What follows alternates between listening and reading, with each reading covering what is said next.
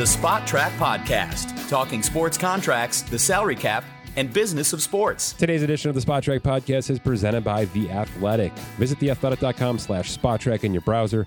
Register, get yourself 40% off that first year. Download the app, personalize it, tell it which teams and sports you love the most, and get exclusive ad-free content at your fingertips. You can also find the latest athletic articles for your favorite teams built into the sidebars or straight in your timeline on your phone on all Spot Track sports pages and team pages.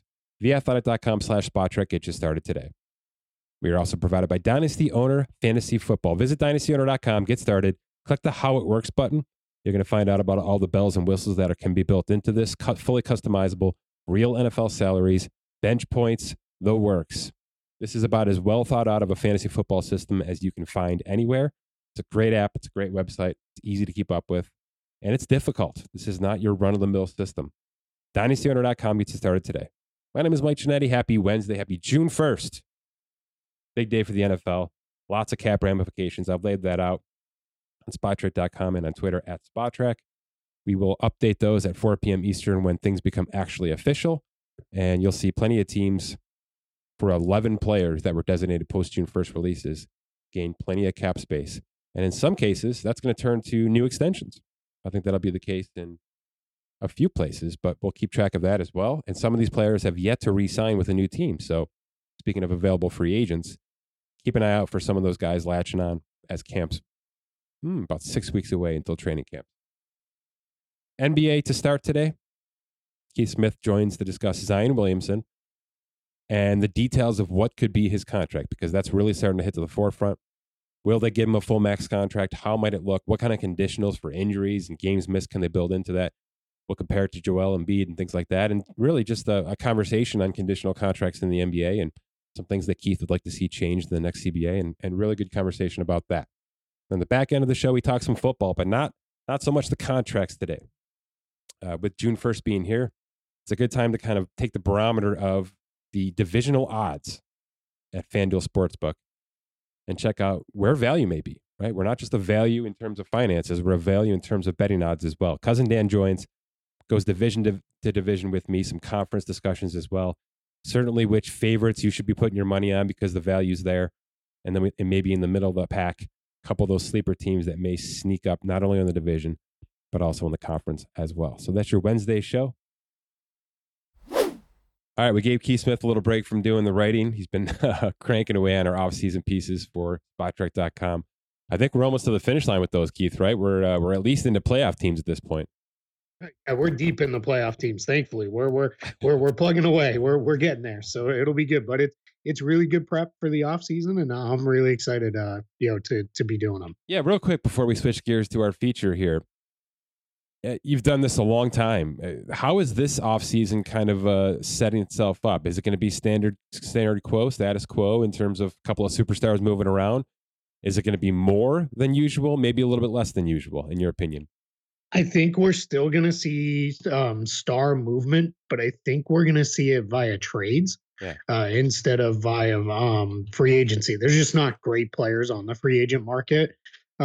It would certainly get interesting if a guy like Zach LaVine is serious about, hey, maybe I do want to move on, because that opens things up a little bit more. But other than him, most of the main guys are expected to probably re-sign right where they are.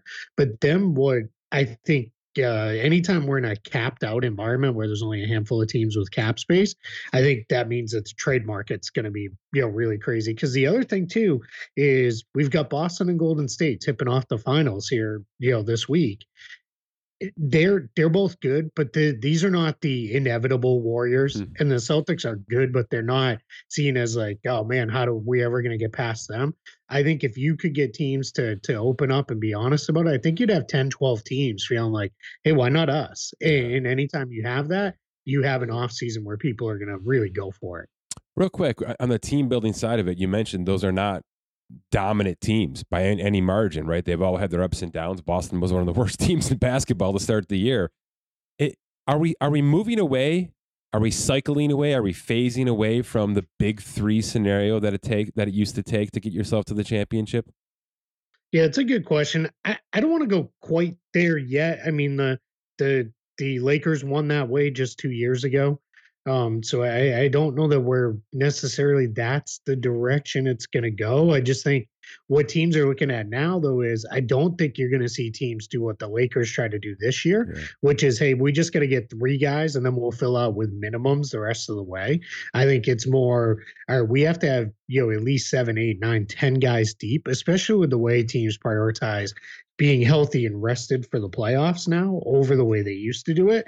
I think, it used to be, hey, we have to, win all these regular season games. Now it's about, all right, we just got to have enough depth to get through the regular season, ideally have home court advantage in the first round, and then we'll figure it out from there. So I do think we may see a little bit more balanced team building approach versus the, all right, loaded up top heavy, and then we'll figure it out from there. I think those days might be going away.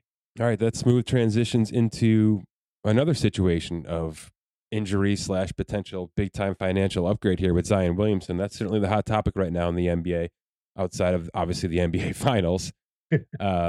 Will they, won't they? How much will they? Will it be fully guaranteed? Will they just consider trading him now? We've had these conversations before, but it seems like it's starting to get real, especially as the league year approaches just a month away now for 2022-23.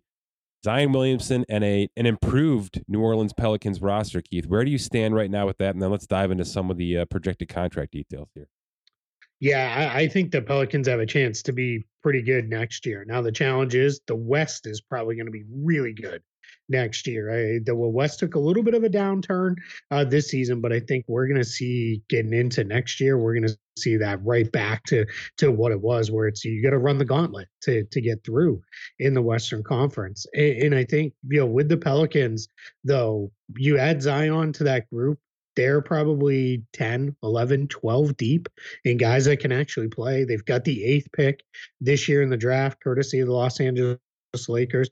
They actually have only one standard free agent, which is kind of crazy too. They have 14 of their 15 guys under contract for next year. They don't really have any bad contracts on the books. So there's all sorts of ways this can go, but you're absolutely right. It all kind of keys on the one guy. They're a nice team without Zion. With Zion, they have a chance to maybe be a pretty special team. Sounds like you think the contract is absolutely going to happen and that trading him right now is not even in the cards for New Orleans. Is that where your head is?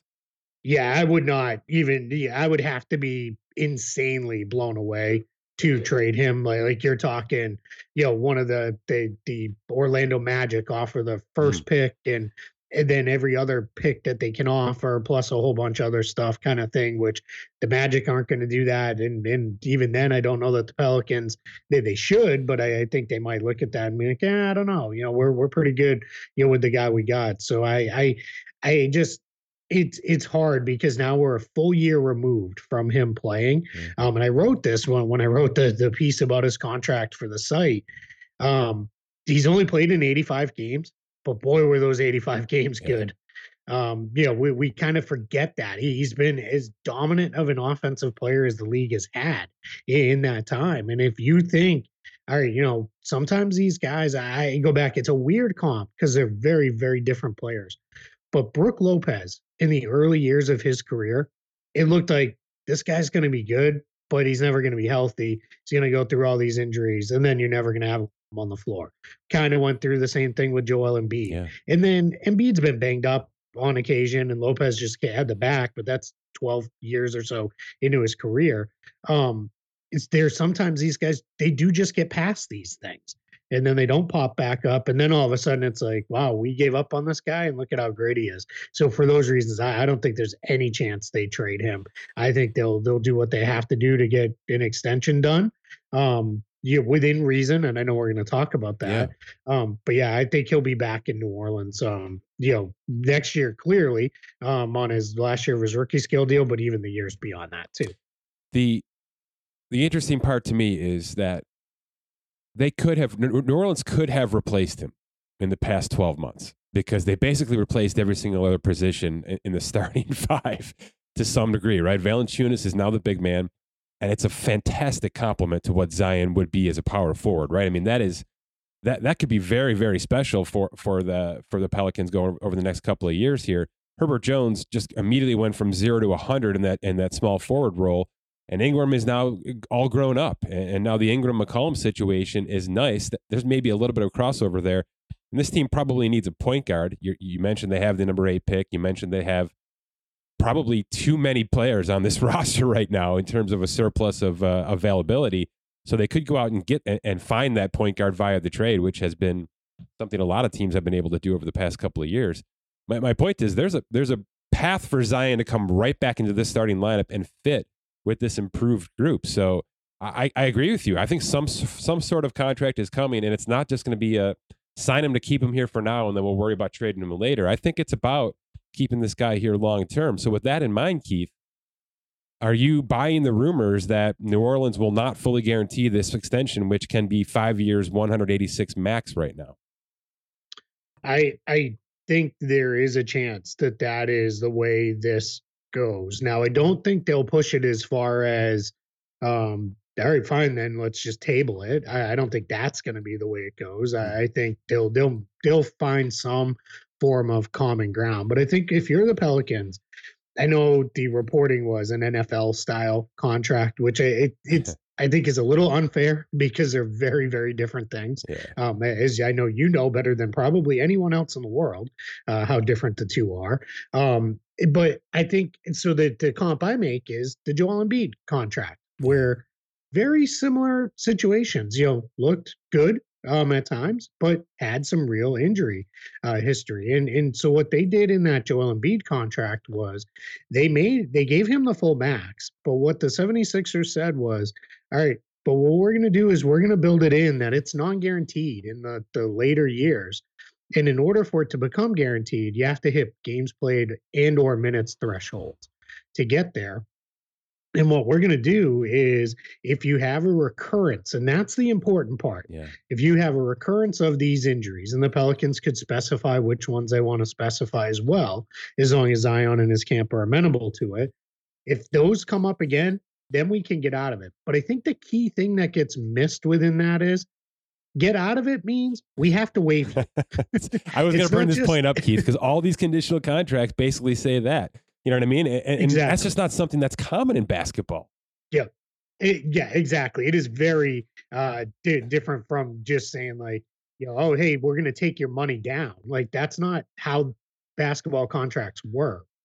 So that's the key part there. You have to be willing to say, all right, you know what, Zion re-broke his foot and we don't think he's ever going to get back to, really not just back to what he was, but back to even delivering close to the value of his deal. So we're just going to move on. We're going to waive him and move on entirely and set him free to go where he wants to go. That is rare that we would ever see that happen in the NBA, because one thing in the NBA, guys still have value, if nothing else, as salary matching pieces in trades. And it's a little dehumanizing, to put it that way, but that's the reality of it. That is kind of how it works. So that's why when we say this, people think it's like, well, this guy could lose all this money. Well, he could, but it's only then he's going to get waived. And you know what? When you're Zion Williamson and that good, somebody else is going to give you an opportunity and pay a whole bunch of money too, just because that's the way it works. Unless it's truly your career is over, and then that's a whole different story. But yeah, I think the Pelicans will do what they can to protect themselves in this next contract. But I think there's going to be a middle ground between protecting themselves and angering the player so much that then it turns into, what, I don't even want to deal with this. Let's table it and we'll figure it out later. Yeah, a couple thoughts here. I'll start with your latter one because it's a good one. This is not the Lakers. This is not a major market team that can kind of carry the leverage and put this out there and say, you're going to do it our way or you're not going to be here. This is New Orleans, right? This is the team that just got walked over by Anthony Davis publicly, right? Literally sitting on their sidelines in a ridiculous T-shirt saying, I'm out of here as quickly as possible. I'm never playing for this team again. This is that franchise. So they have to be extremely delicate with how they handle these negotiations and really the whole process. And unfortunately, they're going to be bullied into the contract, in my opinion, because of those kind of things. But you're right. I'm glad you mentioned the NFL side of this, the NFL contract, because the NFL contract is as ticky-tacky as is humanly possible in sports contracts right now, to the point of where teams are protecting themselves from one game missed, let alone 25 games missed or a year missed. It is down to, if our quarterback has to miss one game, we're not going to pay him for that game. That's where we are right now with these contracts. That's not what we're talking about here. And I don't think we'll ever get there with the NBA. You said it. This is about protecting from career-ending injuries, to the point of where we're 3 years into a 5-year contract and this guy just flat out can't play basketball anymore. That's the kind of conditionals that are going to get built in here, right? Because even a 50% Zion is tradable in this league, as you mentioned. Everybody's tradable. I mean, Al Horford was sitting on a bench last year doing nothing as one of those just throw him into the trade pieces, get him off of our books, and now he's in the NBA Finals. So we've seen so many cases where guys have gone all the way down. Even Blake Griffin, to some degree, right, has been sort of a Zion type comp, I think, where he was this athletic freak for a couple of years. You knew his body wasn't going to be able to hold up, but even he was able to bounce around a little bit because he had some kind of value. That's probably the worst case scenario for Zion here, right? Yeah, well, without a doubt. That's what it is. It is, we need to protect ourselves if this guy can never really play again. And your point is right. If it's, he's missing 30 games a year, 40 games a year, we'll deal with it. We'll figure it out, because probably the 40, 50, 60 games we get, they're going to be really good. So we're content with that. I think it's also important to know too, as we discuss all this, Zion, we're recording this on June 1st. Mm-hmm. Zion is 21 years old. He doesn't turn 22 for another month. We're talking about a guy who I'm thinking he's going to get past this stuff. I mean, sometimes we see it, right? We see Greg Oden, good example, never got past it, never could get over the injuries, was out of the league, very quickly. Some other guys, it's more talent-based. But injury-wise, a lot of times these guys come in, they get banged around early, and they get, then they get over it and they move on. One of the guys I talk about a lot with that is Bradley Beal. There was a point early in his career when he was on his rookie deal where it was like, this guy's never going to be healthy. He's always hurt. And then, other than last year, which was kind of a fluke injury to his non-shooting wrist, Bradley Beal figured it out and was able to stay healthy for years and years. I already mentioned Brook Lopez. So I think what you also do if you can get him to agree, if you're the Pelicans, by signing a deal where it's like, hey, if the foot or the knee come up again as injuries, you put a little bit of pressure on him to put the work in to try to make sure that he can physically do what he can to avoid those things. Now, you have to be smart about this on both sides too, because we don't want it to get into a position where I got to play one more game to trigger my guarantee. And then it's really like the guy's out there with no excuse. And you would hope that's where it's like, you know what, we're going to do the right thing as an organization and we'll just guarantee it, because that's always in the team's power. They can always override any of the guarantee stuff and say, no, we're just going to give it to a player. For that, you mentioned Al Horford. That's essentially what the assumption is happening now, is he's still got $7 more million that he can earn if Boston wins the NBA Finals for next season. And it sounds like the Celtics have already decided, hey, you're getting that guaranteed no matter what. We don't care, win or lose, we're bringing you back. But to bring it back to Zion, I think if you're Zion's camp, you're going to start the negotiations with, I want the 5-year max with a player option on the end. That's where you go. If you're the Pelicans, I think you're going to start it with, we want a 5-year, no player option with some of these non-guarantees in there. And then each side starts, out, and then you meet in the middle somewhere. That's generally how these things go. The middle here, a little bit harder, but I think you can get there. And New Orleans has been very creative with what they've done with options and non-guarantees. They did that in the Josh Hart contract. He's since been traded to the Trailblazers, but he has the closest thing to a Major League Baseball mutual option as there is in the NBA on his final year, which is a player option that if he exercises his player option, the contract then becomes non-guaranteed, which means New Orleans can still get out of it if they want to. So that is, really kind of interesting the way they set that up. So both sides have an out there if they really want to take it. I think that could be what we see here. Whereas if you're New Orleans, it's, all right, you know what, we'll give you the option on the end, but you got to give us some of the non-guarantee money. And we've seen that even if it's not the Embiid style, we've seen that Michael Porter Jr. did something similar in his contract extension, which kicks in next season. Not exactly the same because his is only the final year, is partially guaranteed. But I think that may be where we head with this, just to give everybody a little bit of something there. So that's like a mutual option in baseball. Yeah. Yep. Exactly. I really like that. I think that's a nice compromise because if you're at the 5th year of this contract, something's gone right, probably, right? Yep. Oh yeah. If you're New Orleans, what about de-escalating the salaries? Yeah, you could do that. Your challenge is there. He'd have to give up a ton of money to do that because in the NBA, I'll do a quick tangent. I promise it'll be quick. I would like to see in the next CBA, if you want to offer a player a max deal, which right we've already talked about for Zion is 5 years, 185 million roughly. What I would like to see is you can take it's still that 185, but you can reverse it where it's we pay the 42 in the final year, put that on the front and let it go down each year. I would love to see that. The challenge is that doesn't exist today because all you can do is you start at the max and then you could do an 8% decrease off that. But the challenge is he'd be giving up significant money. Keith, I can't believe that's not built in. Yeah, I would love to I was already under the assumption that what you just laid out was possible, that you would just take the 5th salary and make it the 1st. Yeah, unfortunately it isn't because that would take you above that year's individual max. Wow. I would like to see them do that only in situations on max contracts. Sure. To be clear, because I don't want to see it where, well, you know what, we only have 10 million in cap space left, but we're going to trigger this to give you 12 and then go down. I think that's a little too tricky there. But I think if you're doing a full 5-year max, we have all these different rules already around designated players and jumping salary tiers and all that. I'd like to see them give the team a one-time option at signing to say, we're going to reverse it. In Zion's case, that'd maybe be a little odd just because he's such a young guy. Right. Maybe this is only a 35% rule, right? Exactly. I think when you're getting those guys they're 30 now and they're on their 3rd contract and you want to give them a max and you're not sure how that's going to look in year 5, like James Harden, don't you think the Sixers would love to be able to front load that, and do it that way versus paying him $60 million in year 5 if that's what it comes down to?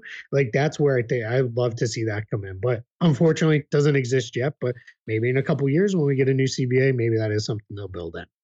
Okay, so I think we're in agreement with where this Zion situation is headed. I think I do think that player option is going to be a bit contentious, but it sounds like New Orleans has dealt with this quite a bit in the past. The 5 for 185 or 186 is probably going to be what this transaction looks like at some point in time with knee and foot conditionals built in as a safety net for a last resort. That's probably all that's going to happen here, right? But let's just go the other way. Let's just lay it out for the audience here, Keith. What if for some reason that's not the offer? They never go they never offer 186 million over 5. They only want to go 3 for 100 or whatever it's going to be. And Zion says flat out, I'm not doing it. Walk us down the path to Zion says no to an extension in New Orleans. What do the next 18 months look like for Zion in New Orleans? Yeah, so then you have a couple things you have to really look at and consider there is I wrote about this on the site. Yeah. The idea of him just signing the qualifying offer, which would be, to be clear, that would be next summer, in the summer of 2023. His qualifying offer will be about 17.6 million. And that is higher because the rookie scale contracts have gone up so much. But it is, I think that's just insane to think he would do that, because some team somewhere will create enough cap space to offer him more than 17.6 million. So at that point, I think what he would do is say, all right, which is option 2, then I'll just take it to restricted free agency. In that situation, he would have a 4-year, $138 million deal on the table if he left New Orleans. And in that, because they're offer sheets and you're trying to get the other team to not match, they put all the bells and whistles in there. So they would do front loaded money, a 15% trade bonus, and probably a player option on the fourth year. And that what they do in that upfront payments, those are upfront actual payments, not upfront cap hits. Just want to be clear on that, since we had already talked about the cap side of it previous. So what you do there is, all right, of that 38 million, in year one, you're going to get 32. But what we're going to do, rather than paying you, twice a month, we're going to give you 20 million of it on, July 1st. Kind of the Ben Simmons treatment, right? Yeah, exactly. Yep. So that's become more of a thing in recent years, where guys are kind of getting paid up front with that. But so that's your thing there. Now the Pelicans still have control, because he'd be a restricted free agent. So they could just say, great, we match that. But we've seen that kind of go sideways on teams in the past, because that fourth year player option, I know that sounds like it's a far away in the future, but it comes up very, very quickly. And then the guy almost always opts out, and then we see him turn around and leave. Then the other option that the Pelicans have, which we kind of talked about before, is if extension talks are not going the way you want them to go, and to be clear, how the extensions work is you have until the start of the season to hammer out an extension. That's when everything wraps up there, and then that's all tabled and the guy has to play out. If you feel like, it's not going the way we want it to go, then maybe you do look at a trade and let kind of almost in that sense, it's all right, we're going to get a monster package back for this guy, and we're going to let it be somebody else's problem. You figure all that out, on your own when we trade. So that's the thing we could see happen there. With that, it's more likely, highly more likely we'd see him traded then extended with his new team than extended and traded, because when you extend and trade, that triggers the poison pills and base year compensation. It just gets very messy, and it'd be almost impossible to make a trade work. It's probably the last case scenario here, but just to clarify some of the things you were saying, let's say the extension doesn't happen by October 1st here, and Zion's got to play out that $13.5 million. I don't think he would. I think he would hold out / demand a trade at that point. But let's just say it happens and he plays out the 13.5 next season and gets himself to that restricted free agency point. New Orleans still has the exact same contract offer available to them, right? So you're talking the 4-year your offer sheet elsewhere, but New Orleans can still come back and say, all right, we've seen enough. We can still go 5 for 186 on you, right? Mm-hmm. Yeah, that's exactly what they did with Brandon Ingram. Brandon Ingram, they didn't come to an agreement with Brandon Ingram on an extension, played it out, played it in a restricted free agency. Again, another situation where there were health concerns. I think we've kind of forgotten with Brandon Ingram. He had that shoulder artery deal that was kept him sidelined for a while, and was unclear if he was going to be able to play any longer. And thankfully he got past that and everything's okay. But that's what they did. They let it play out, and then they handed him a 5-year max deal on July 1st of that year and just said, here you go, 5-year max, we're done, and off we go. Do you believe that Zion is watching this DeAndre Ayton situation closely right now to kind of see how this plays out? Yeah, probably a little bit, because I think there is a sense there of, all right, I need to see what happens in this situation to make sure we are we're watching this play out as far as how our team's treating a big man, right? A big man who's not a perimeter oriented guy, or also a top tier defensive big. I think there are some similarities. Zion, I think, is a far better all around offensive player. They don't even think that's particularly close, but yeah, I do think that there is definitely an eye on that to see all right, hey, this could be a cautionary tale for how this plays out, because if Ayton gets himself into a spot where it doesn't really work out great for him, then all of a sudden you're in a position where it's all right. You know what? Maybe signing that 5-year, even with some protections, looks a lot better to me. Okay, last question. I'm going to put you in the GM role in New Orleans. Do you offer the contract right now, July 1st, right out of the gate? Or do you want to see 50 games from Zion this year and make sure that you understand exactly where he is physically, and then you'll play the Ayton route and it'll be there for him next year if it's available? No, I give him the offer I'm putting on the table is, we'll give you the full 5-year max, but I want the Embiid protections in there. I want protected for the foot and the knee. I want those protections, and we'll take that risk on. That if you only just meet the games played thresholds or the minutes thresholds, or we're fine. We'll figure that out. We'll be okay. And then in my back pocket, I have all right. You want something on your end? Let's talk 5th-year player option. And that's what I would do. I did keep that held. I'd feel really uncomfortable with going the 5-year fully guaranteed max. I just think that's a little too risky when I've only seen essentially one full season's worth of games out of him in 3 years. Good stuff, Keith. We'll keep looking for your stuff on SpotTrack.com. There's a couple more teams to go there, and then we're going to switch hard into the offseason mode with free agent lists and trade candidates and all that fun stuff. And eventually we'll have to talk Lakers here, right? Because they're still broken. yeah. That'll be a good long show. We'll figure that one out. All right, Keith. Thanks. Thank you. All right, Dan. Prepared to be very busy over the next few weeks because the NFL offseason is now ramping up. Now that we're past the post-June 1st situation, many of these caps are going to solidify a little bit. More signings will happen, which means the time to get in now on some of these future bets is here because some late-season trades, some late-season signings, certainly some injuries can move the money. I know you've been watching this over the past couple of weeks, and some teams have already moved quite a bit. What are those teams if we're talking about divisions for 2022 in the NFL?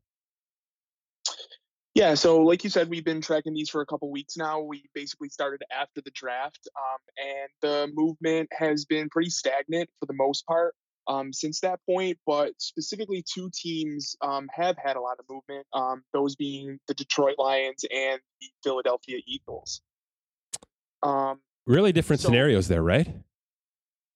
Yeah, quite a bit.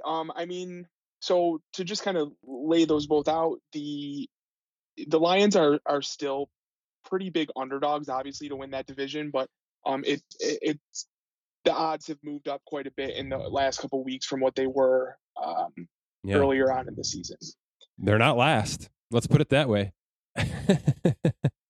Yeah, exactly. So a couple of weeks ago, they were about 10-1 odds. They're closer to 8.5 at this point.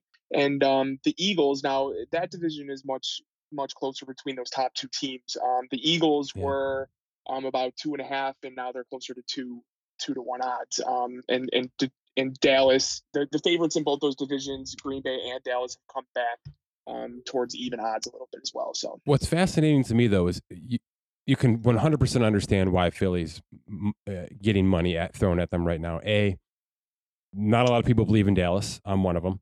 B, the A.J. Brown trade and a really strong draft maybe put some people over the edge in that regard, and I might be convinced to be in that camp at some point in time.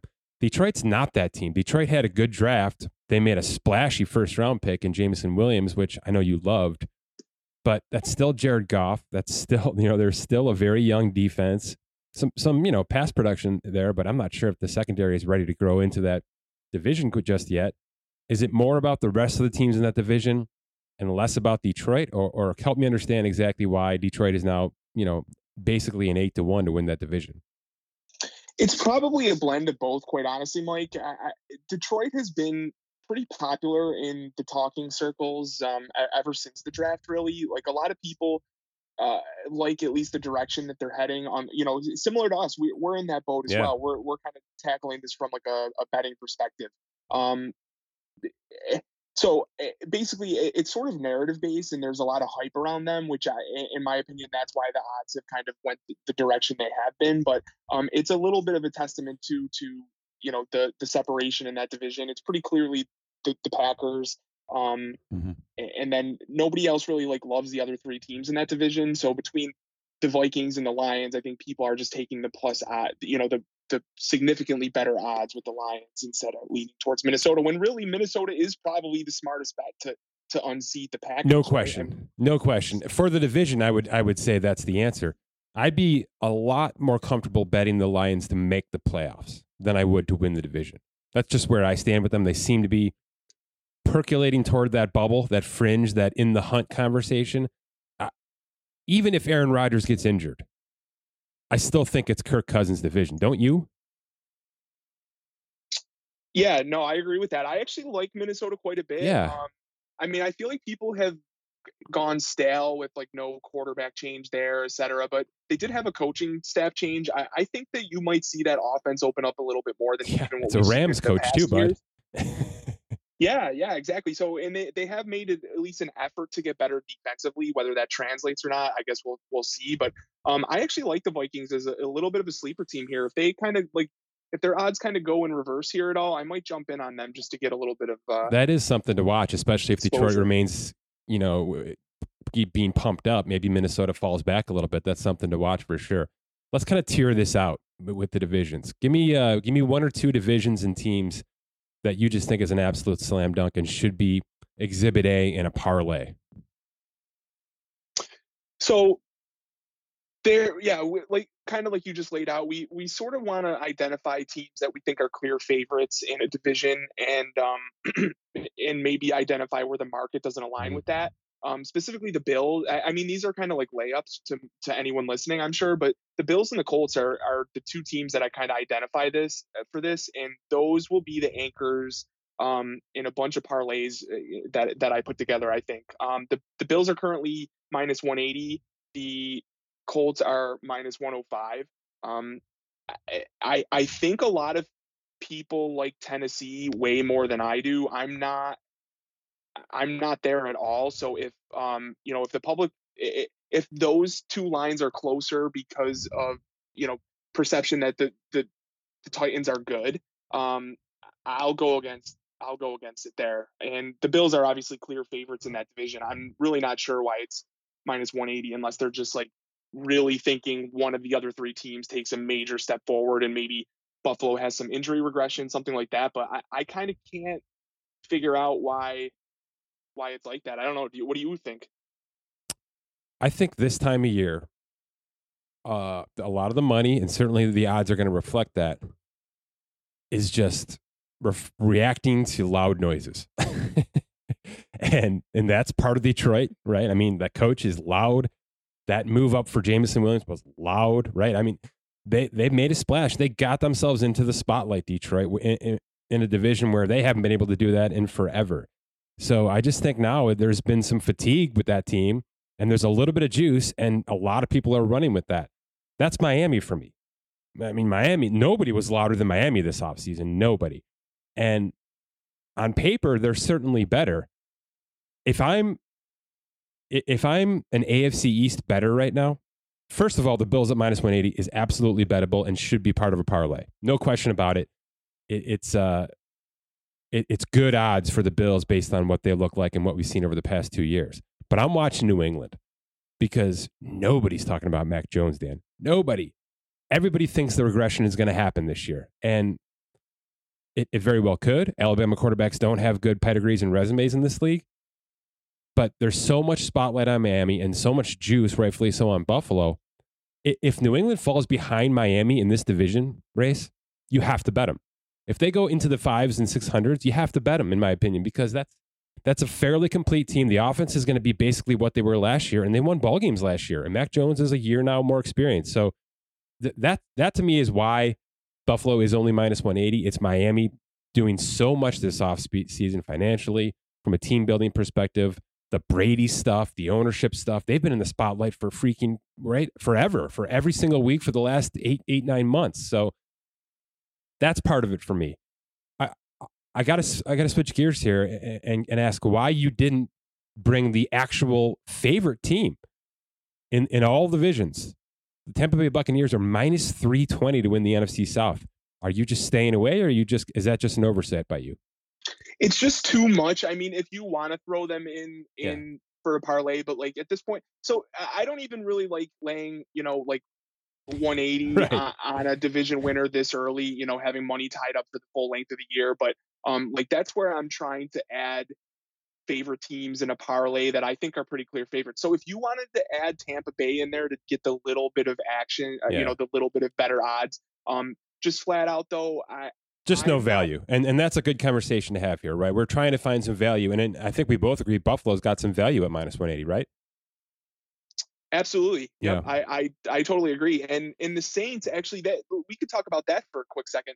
The Saints have actually moved towards better odds in that division. So I'm not betting against Brady or or the Bucks being an elite team again this year, but there is a slight crack there that they could, right? I mean, like, just there's some turnover there. There was a little bit of roster uncertainty, the Brady stuff. Like, don't you think the door is at least a little bit open that if New Orleans is able to really like catch lightning in a bottle and Jameis is limping right now.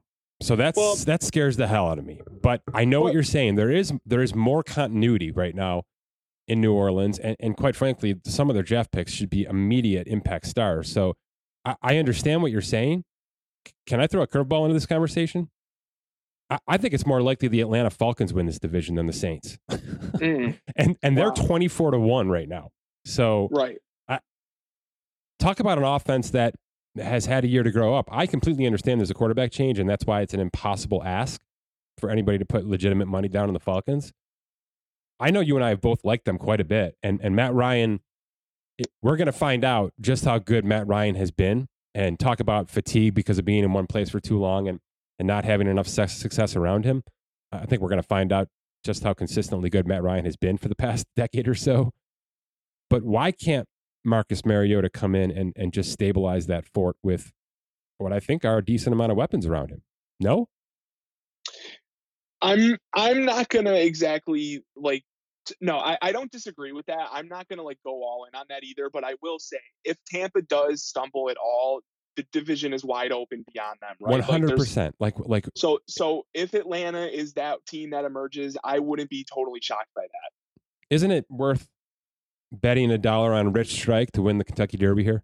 Do you know what I mean? Yeah, it's fair. It's totally fair. Okay. NFC North we've covered. NFC South we've covered. I'm going to hold off on the West, as you can imagine. Why? I know you want to talk Colts. I kind of alluded to it there with Matt Ryan. A lot of people are going to bet Tennessee, and I'm not even sure Tennessee's done adding pieces, by the way. I've heard a lot of rumors about a Julio comebacks and things like that. Who knows what that team's going to do? And, they may extend Derrick Henry, Dan, to kind of lower the cap hit and free some space up and keep him around for another 2 to 3 years guaranteed. There's a lot of noise. I want to go to the third team. I want to go to Jacksonville because talk about making a splash this year, maybe a year earlier than we thought they were going to. I know we both like the coaching change. I think we're both on board with Trevor Lawrence, and certainly you can think it's a breakout year for him. Is this a Cincinnati Bengals candidate? Yeah, I like that a lot. That's sort of my like long shot favorite for a long shot, if you will. I don't really think they're going to be good, but if there is a team that puts it like kind of speeds things up, I think that team is ready to do it. So yeah, kind of to paint a broad stroke here without getting into specifics, even with the negative odds, the favorites in the division are largely the best values to me at this point in time. And the second place team, the teams projected or have odds to finish second are like the worst odds Agreed. At this point in time. So I would just jump down. If you're not betting the favorites, I shouldn't say that for all of these, but for most of them, if you're not betting the favorites right now, I would just look to the either third or fourth place team. So then would you recommend packaging 2 favorites, Colts, Bills? Yeah, so that's kind of going to be the anchor in anything that I do right now is if I'm just going to bet that the Bills are the best team in their division by a long shot in the Colts. And assuming that those 2 things are correct, they might not be, but I'll add other teams that I like into those to just get better odds on all 3. How many teams, Dan, is too many in a parlay like this? Well, I mean, I really like those 2. I will probably make 3 and 4 team parlays with those 2 as anchors, in my opinion. Like, so for instance, another division, sorry, we don't need to skip over the Colts, but I think we did lay it out enough there that like it's basically even odds right now. They're just taking a little bit of juice on that division, and we both like the Colts way more than it seems like other people do. And the Titans are 1.5. They have massive offensive turnover. Derrick Henry coming off a pretty significant injury. Really the only thing that I trust there is Mike Vrabel as a coach, and beyond that, I'm really not sure about anything got going on there. So then to kind of get back to what we were talking about, the Rams, for instance, are the Rams and the Niners are, and you could throw the Cardinals in this as well. But I mean, the Rams are the favorites there. We don't really like the 49ers. So the Rams are another team that I would kind of sprinkle in and add into those first two teams. Buffalo, Indy, and the Rams are so and you're getting plus odds on those Rams right now. Is that because there's an unknown on Donald? The left tackle situation changed over. I guess Robert Woods for Allen Robinson could be discussed. No OBJ. Just a little too much. Von Miller out the door. Just a little too much change to consider them strong favorites. Because I'm not sure Arizona got any better, right? They're kind of flatlined here, in my opinion. And San Francisco still has like 4 question marks, not to mention a potential quarterback change. So the fact that they're basically neck and neck with the Rams for this division is absurd to me. At what point in time do the Rams become minus favorites here? Because it's got to happen eventually. I mean, maybe as soon, maybe after week 1 if they beat the Bills or something like that. But you don't think if Donald signs an extension that's going to move enough money? I guess it could. It feels currently like that line is a bait, is baiting us. So that's like the only reason I'm a little bit hesitant. It almost seems too good to be true. So I want to look down the board. But I know you're not as big on the Niners as the market, and we both feel the Cardinals are kind of the same team that they were last year. There's value in the Cardinals, though.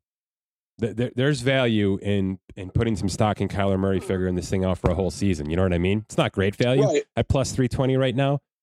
But if that Rams money starts to move and they do become basically a even odds team to win this division, that means Arizona's probably going to slip. If you can get Arizona in the 400s at 4-1 or so, that's probably a bettable take, in my opinion. Yeah, I totally agree. Like we said, skip down to the third team, and those are probably where you're going to kind of find the most value. But that's going to probably change quickly. Maybe as we approach training camp and storylines kind of get printed, and you know how it goes. There's going to be some separation there. It almost feels like these lines are a little bit like the market is just dead right now, and it's kind of just sitting there. Trying to draw you in, as you mentioned, which is a good point. Yes. Let's get to the monster, the AFC West, man. Then we'll get out of here. If I just gave you all 4 teams with no odds, all 4 teams, and you were able to research their schedules and all that good stuff, where are you putting your $1 right now? No strings attached. It's a good question. I'm always hesitant to bet against KC, but I think we've seen the writing on the wall for the last couple of years that, there had to inevitably be some roster turnover. And I think they're kind of going through that phase right now. Now they're still really good, great quarterback, great coaching staff, et cetera. But I think the door is open for one of the other teams to kind of jump in there, at least this year. A lot of times we look for continuity and consistency, and the Rams kind of blew that up last year, and Tampa Bay blew that up 2 years ago, right? And the odds and the money and quite a bit, every single bet possible is on the Bills right now, who are this pillar of consistency, this single culture that Brandon Beane and Sean McDermott have built around Josh Allen, and they really have not flipped too many pieces out, right? It's been about containing. So are you more likely to put your chips in a Chargers team that seems pretty consistent right now and it's kind of grown up together, or a Denver team that, for the most part, has been that homegrown roster, but now just dropped a Stafford bomb and Russell Wilson on that team? Good question. I do like both of those teams, but I know we've talked about this offline. I am a big fan of the Chargers this year. I think this is the year that it finally comes together. I feel like we've been saying that for the better part of the last 5 years or so. But they made a number of moves on defense. I think their offense, they re-signed Mike Williams. They have a quarterback there, plenty of offensive weapons, a good defense, good coaching staff. I really, really like the Chargers, and I think this year that maybe they unseat the Chiefs there. Now, Denver could very well be with the both of them. It could be a 3-team race, even 4-team race. Who knows? But I just if if it's 2.5-1 for both the Chargers and the Broncos, which it is basically, I'm gonna lean the Chargers over what I haven't seen in Denver, I guess. If you gave me $50 and said you have to bet on the AFC West division, the only bet I'm making is the Raiders. It's the only bet I'm making. For value, 7-1, and B, because what didn't they do correctly this offseason? You know what I mean? Like everything that they were asked to do, every hole that we all established that they had, and obviously they knew it as well, including keeping Derek Carr, which, you can have your first take conversation about that until you're blue in the face. I just think they did absolutely everything they were being asked to do this offseason, maybe a little more. And why not? They are the best why not conversation, maybe outside of Pittsburgh in this entire field. Is that silly of me to say? I understand what's sitting in front of them, and these four teams are going to battle it out all year long. But why not the Raiders? I like it, Mike. I kind of like with Indy and Jacksonville. If you're not betting Indy, you might as well go all the way down to Jacksonville. Yeah. I kind of like that as well with the Raiders. Like, it's a team that no one is talking about, and at the end of the year, we could easily sit here and be like, oh, like we should have been more on them considering what they did in the offseason. So I it's a tough division, and really it's probably going to come down to division record there. Like, whoever just like beats up on the rest of the division is going to come out on top there. Sure. But we know how those like the Vegas always plays the Chiefs tough. They always play division rivals tough. That's right. I kind of like that a lot. So, and Chandler Jones isn't going to hurt that. Let's put it that way, right? I mean, I just think they've done everything we've asked, and if you're giving me that kind of value, I'm going to have to take it. Is the AFC North even worth talking about, or should we just skip it? I just think it's worth talking about. Well, it's really difficult to talk about without the Cleveland stuff at hand. I mean, I don't even really want to get into that because there's so many variables. In terms of the other teams in the division, I mean, what do you think about the other three? Is it possible that Baltimore doesn't even know who their quarterback is week one? Well, I guess that's fair too. That maybe we should. I mean, we're kind of just blowing past this OTA holdout, as he just doesn't want to be there yet. It's early, it's voluntary, and I guess he's saying that out loud. But at what point does this become a contract dispute? Right? At one point is this a real deal holdout? And I guess the backup has some experience, but I don't know. To me, you're looking at backup situations in this division outside of Joe Burrow, right? It's Jacoby Brissett, probably the week one starter. I guess we can pencil in Lamar, but maybe it's Tyler Huntley. And then Trubisky versus Kenny Pickett. I don't know.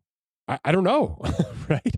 So if you're telling me I can get over 2-1 odds on Cincinnati, and while I don't love them, I don't know. There's no value there, but I guess that's where I'm throwing my $50 here.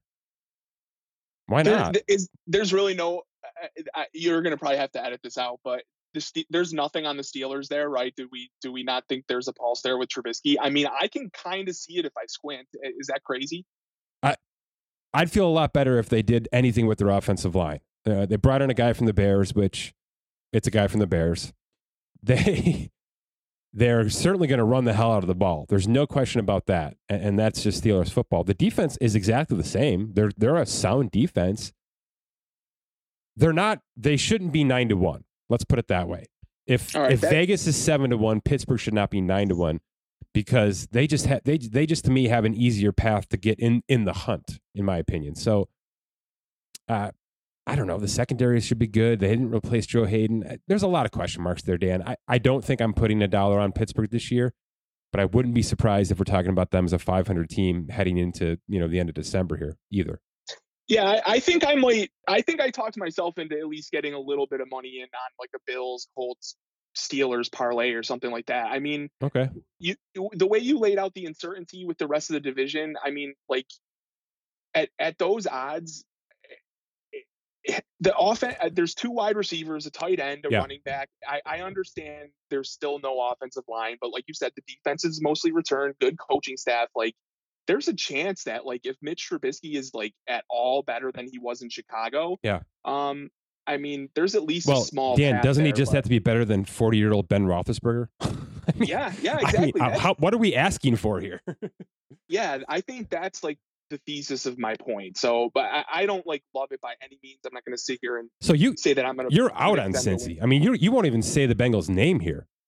No. I don't think I'm out. I just like, I really think they kind of drafted into the playoffs and, you know, they hit the ground running at the right time. And we've seen this in the past with the Giants winning Super Bowls, et cetera. But if everybody thinks that they're the team that went to the Super Bowl last year, like if that's just automatic again, I don't know if I'm like totally a believer in that, but I think you're right though, in terms of if there's money, if there's just like simple money to be put on, you got to right now just put it on the Bengals. But as a whole, I'm probably avoiding, but I'm just making a long shot point for the Steelers. So are the Bengals the 2019 Rams who got to the Super Bowl with Goff and then basically were a 500 team next year? I don't want to make that comparison because I think Burrow was way better than Goff. Okay. But I guess like the point is sort of there. I just like don't. I guess I'll put it this way, that I just don't see the Bengals as bona fide yearly Super Bowl contenders at this point. I mean, we'll talk after this year, and then I'll be more convinced if they put up like a repeat season of that. But well, let's do this because we'll finish on this, man. Bengals and Rams, right? They were your pennant winners last year, essentially, in the NFC and the AFC. How many teams in each conference right now do you have ahead of those teams? So let's start with the Rams. Who's ahead of the Rams right now for you to win the NFC? Rodgers? I mean, I don't know. No, probably not. I still think the Rams are the team to beat. Okay. So you've got a lot more confidence in them than the Bengals. Where are the Bengals on the AFC list? Because I think there's a world where they could be not even in the top 10. Is that crazy? No, I guess that's a good way to put it. I mean, right now they're tied for 7th in the odds. I have them 8. Yeah, tied for no. Tied for 7th. Tied for 7th. Bills, Chiefs, Chargers, Broncos, Browns, Colts, Ravens, and the Bengals. And Tennessee right behind them. I mean, but this is probably where they were last year, too. At the end of the season, right? I mean, nobody really believed they were going to make that playoff run as it was. So it's not like they're taking a major step back from an odds perspective. They just outkicked their coverage last year, right? Is that what we all believe? That, I guess that's the best way to put it from what I'm getting at. Yeah, I still think the offense is good, obviously, but I don't know. I want to see a repeat performance is what I want. One more prove it here, I guess. I think there's a lot of value there. I just look at it that way. I understand how hard it is to do something twice in a row, and that's why the Rams are where they are, and the Buccaneers are kind of where they are. The Buccaneers had their fallback year, right? They 2 years ago, they get to the finish line. They have their slight regression year. They can't get it done all the way. Basically, Vegas is saying they're the team to beat in the entire league, which I don't know about that. I think I agree with you. They did miss some pieces. They brought back quite a bit, but they are missing some pieces there. Do you think we see a Buccaneers Bills Super Bowl? Do you think the favorites are right?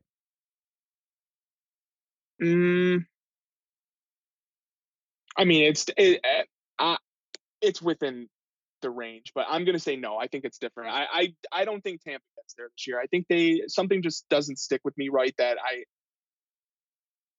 I don't know why I'm betting against Brady and probably his last year, but yeah. That's fair. I'll say no. It's fair. All right, last one. I promise. I've said last one 3 times. Go to the bottom of these conferences real quick. You know, we've kind of given Jacksonville some love. We've given the Raiders and Steelers a little bit of love. What about in the NFC? I guess Detroit is 55-1 for the NFC. Atlanta's 100. Is there anyone sitting there making you say, I got to at least throw 10 on this just to have it? Is it Jacksonville? Whew.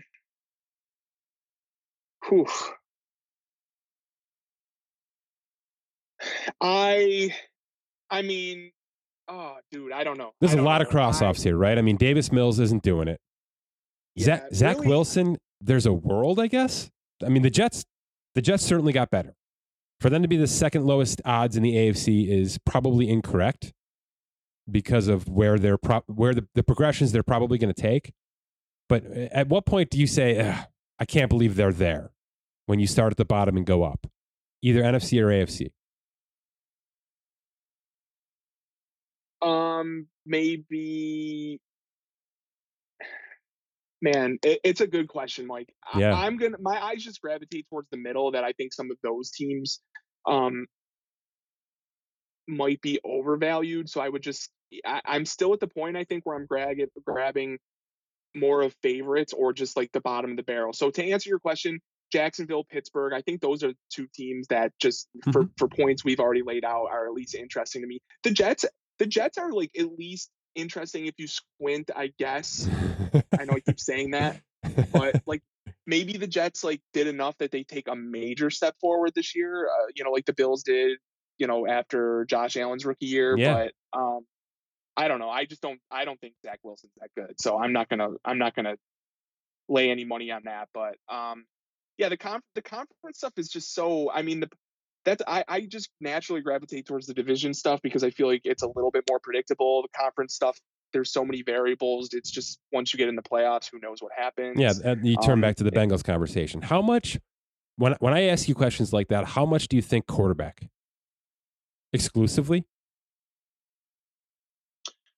Yeah, I think the quarterback stuff. Yeah, I mean, to win the conference, conference Super Bowl, you very rarely see it with the subpar quarterback. I mean, as Jimmy Garoppolo has taken the Niners to several of them, but yeah, I just see, to me, Dan, that screams Trevor Lawrence then. Yeah, that's fair. Offense just speaks to me, right? If you have the layout for a potentially good offense, then I'm at least gonna be in on it.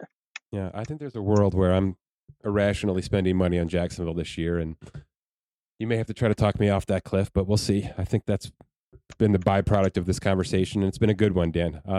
We'll kind of lay out some bets here in our newsletters and put those out there for the general public. And if you want to bet along with us and get crazy and get stupid, go for it. And we'll continue to do this kind of stuff, right? We've got some mid-season baseball projections coming up here. There'll be NBA off-season stuff we can dive into, and same with the NHL to some degree as well. So good stuff on this, Dan.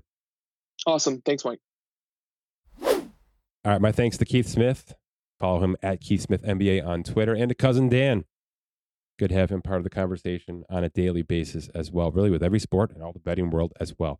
Check out theathletic.com/SpotTrack. Get yourself 40% off that first year subscription, and visit dynastyowner.com as these fantasy football world gets back into business with real NFL salaries. For Scott Edelman, my name is Mike Giannetti. Thanks for listening to this edition of the Spot Track Podcast.